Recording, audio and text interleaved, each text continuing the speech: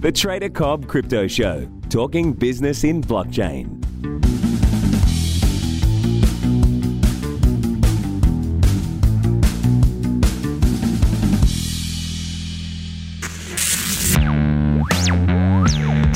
Trader Crypto Podcast. This is the Trader Cobb Crypto Podcast. Hello, everybody, and welcome to another episode of the Trader Cobb Crypto Podcast, brought to you by tradercobb.com. Jump across to the website where you can get all your crypto trading education. Today, I have got another amazing guest. It's the co-founder and CEO of a project called Iolite. It's Alfred Shafir. Thank you very much for being on the show, Alfred. Thanks very much, mate, and I look forward to having a chat with you. Hey, Greg. Thanks very much for having me. Look, I'm very fascinated by the project, as I'm sure many of the listeners, whether they've heard about it or not, are. I mean, I've just had a brief chat walking through what the project is and what you're trying to achieve. I think what would be really good is if you could just sort of introduce yourself, mate, talk about what Iolite is actually trying to achieve and whereabouts you are in the journey for the business right now.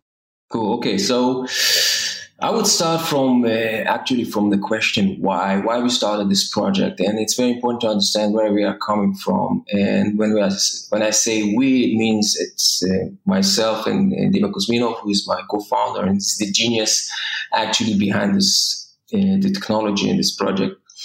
So we are coming from a place where we thought about blockchain technology, about smart contracts, and this great thing that that's happening today in this space. And we thought that's not gonna, the future, it looks a little bit grim when it comes to its usage. So if there won't be mass adoption, if there won't be any mainstream adoption, then this technology would stay in the realms of speculative traders, criminals, and spammers and scammers. So we wanted to make sure that there will be adoption of this project. So Dima thought about how about removing language barriers? And when we talk about language barriers, meaning that how about people that don't have any programming language skills will be able to interact with the blockchain, will be able to start writing smart contracts. So this is where we came from, and this is what Iolite is. Iolite is about creating an environment in which each and every one of us will be able to sit down, start writing in her own language, logical agreement, and our environment, Iolite, will migrate that particular text into code, into smart contract for that matter. We've started in August last year, 2017. There is a POC running, a proof of concept, which is based on Stanford research. It is the grammar engine that we are using for NLP, natural language processing. And we are going to deploy some of our code within the next couple of days, 2 weeks. That will include some Node and wallets and plugins and so on and so forth. So safe to say you've been hard at work for the last, 8-9 months now, cramming a great deal in there, considering you've, I think you were saying that you started in 2017, August. Was that right? Yeah. We started the initialization was in August. Then we started planning, then started executing this plan. And of course, we run a token sale during that period of time, a short period of time, only the pre-sale. We actually stopped it and moved to private mode again.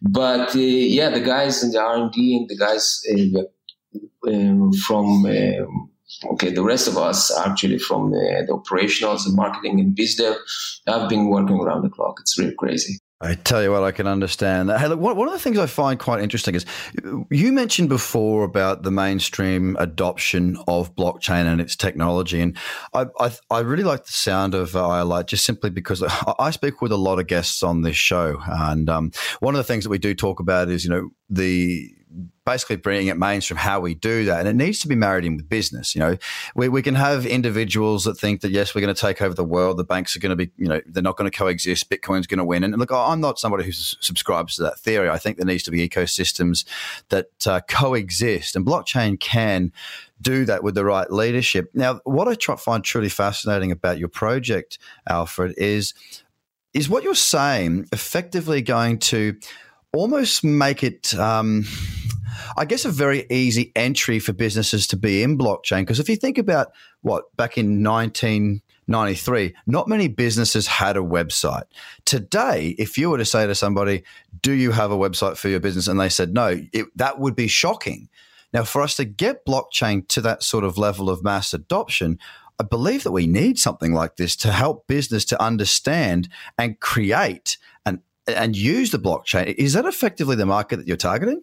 Exactly. This is exactly the market we are targeting, Craig. You know, I've been around in the crypto space since 2013. Okay, this is my second project, and even my first project was about creating a bridge between mainstream organizations, banks mainly, and financial institutions, between them and the crypto space.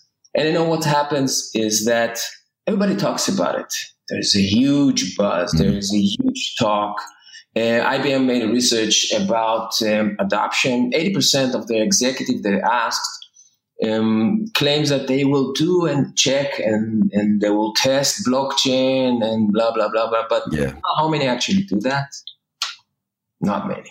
They don't really have the facility. I mean, it's quite a. If you're somebody who's in management in a financial institution, it's highly unlikely that your background is technology. So for you to actually go and start to implement what you have suggested that you would do, i.e., yes, we will look into blockchain technology and how we can use that. They need to create a team because you know your typical tech person that sits within a within a fund who might be a tech advisor or somebody who looks at the companies that fall under that space, they probably not that savvy on blockchain and how it actually works and how it may benefit the business. So a company like iOLITE is coming in and going, well, hang on, you know, you can plug and play and you can sort of learn as you go. I mean, one of the things, I think was it collective intelligence? Do you want to explain a little bit about how collective intelligence works with iOLITE? Sure. It's like crowdsourcing, crowd programming. It's like crowd programming, actually.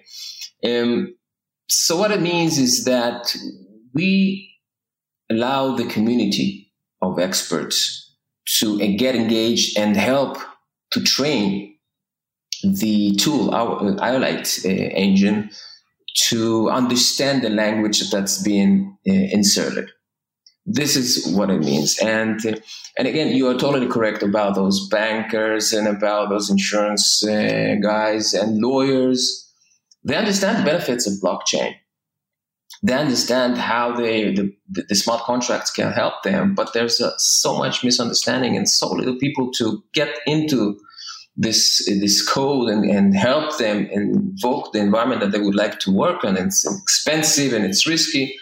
So why not allowing you as an organization to minimum effort or without effort at all, just sit down and start creating your own code and your own environment to work on blockchain.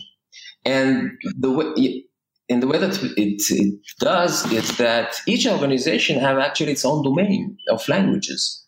So getting back into your question about how does it work, the CI is that if you have an insurance company, let's say AIG, and they would like to start creating insurance policies using their own language, then AIG will have their employees start to talk with iOLITE engine, and Solidity contributors on our network will be able to train our FAE, the iOLITE FAE, to understand what AIG employees are writing. And so the next time that they will use the same semantics, it will be much faster to create smart contracts for them. Okay, so the idea is that anybody can come in from business and start to work on the iOLITE platform to create solutions and understandings of how they can utilize the blockchain for whatever their aspect of business is. I understand that. And we're using collective intelligence to help plug into effectively a network of individuals that are there to not so much advise, probably the wrong word, but to point the ship in the right direction so they can make decisions appropriately.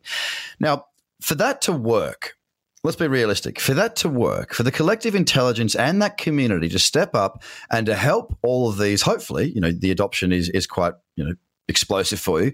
For that to be able to actually stand on its own 2 feet and work, the collective intelligence needs to have a reason, right? It needs to have a reason to want to be a part of this community and to give information. You must have something there that would incentivize the collective intelligence providers. So if John works on a code for AIG and so does James and Sally, and no one else in the community does, then there's got to be some sort of incentive. Am I right in thinking along these ways, or? Yeah, you're totally right on the money, Greg. Exactly. And that's what makes the difference between this open source project and maybe, let's say, Linux or other open source project, because in our case, we actually implemented a compensation mechanism to the contributors. So this is a part of the mechanics of Violite, meaning that when a contributor makes a contribution of a code that is actually going to be implemented by the author of a particular smart contract, he or she will be compensated as a part of the signing of that block in the blockchain. So part of the compensation to the miner is actually going to the contributor. And that would be the incentive of getting involved and getting known and getting to be one of the bigger contributors in Violite. That way you will be able actually to create another economy inside. So, and it's very important to understand also the derivative, which means that contributors will be able to get compensated, but you as an author will be able to sell and resell and share for fees the contracts that you've been creating. Right. So you can create a recurring revenue stream of good content. Exactly. Okay, so let's get this right. Okay, let me just do a little revision. So essentially what you're doing is you're breaking down blockchain for mainstream business to adopt through collective intelligence, like obviously through the code, but through a collective intelligence that are going to help to demystify what is blockchain and how that can actually relate back to the business. And this collective intelligence will help to make that work. Now, to keep the collective intelligence, you're incentivizing these contributors for their time, their code, their efforts, and once they've created something once, if that there also has a relevance to a different project that may pop up, however it pops up in the Violite ecosystem, they can then maybe tweak it and sell it on again as a helpful addition to, it might go from an insurance contract to a lawyer, but more or less the mechanics are the same. They can monetize that they can monetize that same similar code again. Is that more or less the plan? Just a small fix. Not the contributors will be able to resell that, but the actual authors. The contributors. The authors. Sorry, yes. Authors, exactly. So the contributors give the solution to the problem. Okay, they're giving a solution to the problem to a particular author. Okay, they will be able to do that for many authors. Many other authors might have the same problem that they can use that particular solution, but for reselling purposes, that would be on the author side. Got it. So it sounds like, obviously this is well thought through. This is not your first rodeo. You're a tech entrepreneur. You've been in the space of technology, and as you say, you have run another project before. Without delving too much into the project, you did tell us it was to do with financial background, all that sort of bits and pieces. So you've worked within this environment before. You have brought the experience, and you have executed in the past. So I like that all roads lead to Rome, so to speak. Everybody's connected and incentivized and working together for a common goal, which I think is really, really important. The project makes sense to me. Something that I would like to ask you, though, is for you, for the project, for this to be pulled off, obviously there's still a huge amount of work that is ahead of you, as there is whether you've got a business that is up and running or you are about to get up and running, whether you're in startup mode or you're trying to continue to move forward. There's always a huge amount of work to be done. One of the questions that I've got for you is, Alfred, what is it that you're looking for at the moment? You did talk about you'd done a raise earlier on, or late last year, I think it was, early January. I can't remember exactly, but is it, look, what exactly does iLight need right now for you to, I guess, clear the hurdles that are lined up that you may be aware of, or ones that obviously are going to crop up as you move forward? Thank you for the question, Craig. What we are looking for is organizations and partners that will help us to build the community. But when I say community, meaning people who actually want to be part of this project, people that want to contribute, that understand the benefits of having and using this technology. So in order for us to increase the awareness in the community, we are looking for partners. And when I say partners, I'm talking about organizations from various sectors, whether regulatory, legal,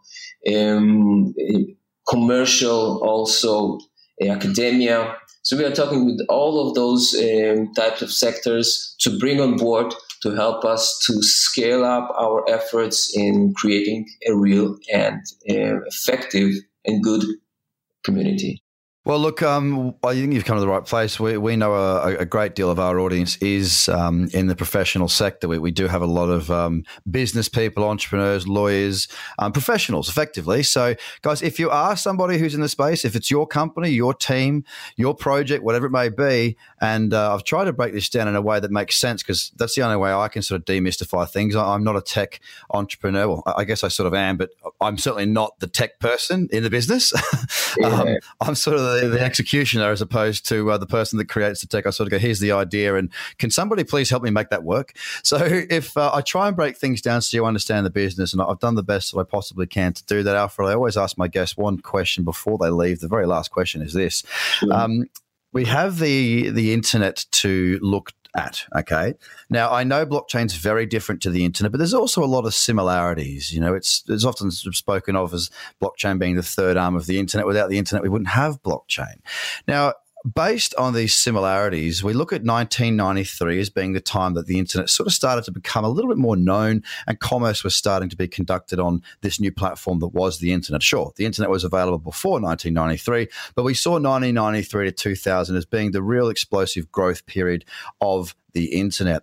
Now, where we are with blockchain right now, if we talk about 1993 being, the very beginning of mainstream understanding, or at least awareness, let's say, and 2000 being when, things got a little bit silly, whereabouts do you think, what year do you think we're in right now in blockchain? 1990. 1990. I thought you'd be going underneath 93. I did. We are not there, Greg. We are not there. I mean, yes, there's a lot of buzz. And the only reason that there's so much noise is that we are living in an era of internet and the media explosion. And if that wasn't the case, then blockchain wouldn't have been known by anybody, virtually anybody. Yeah.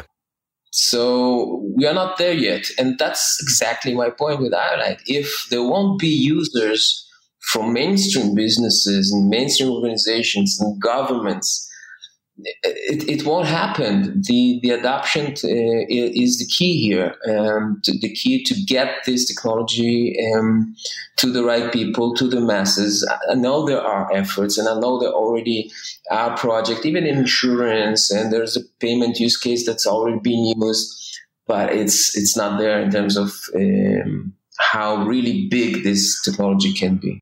1990, that's the lowest that I've had anyone. Most people try and go 93, 94, some around 96, but I figured from our conversation, Alfred, you'd be somewhere in that space. It's been an absolute pleasure having you on the show. One more second before I let you go.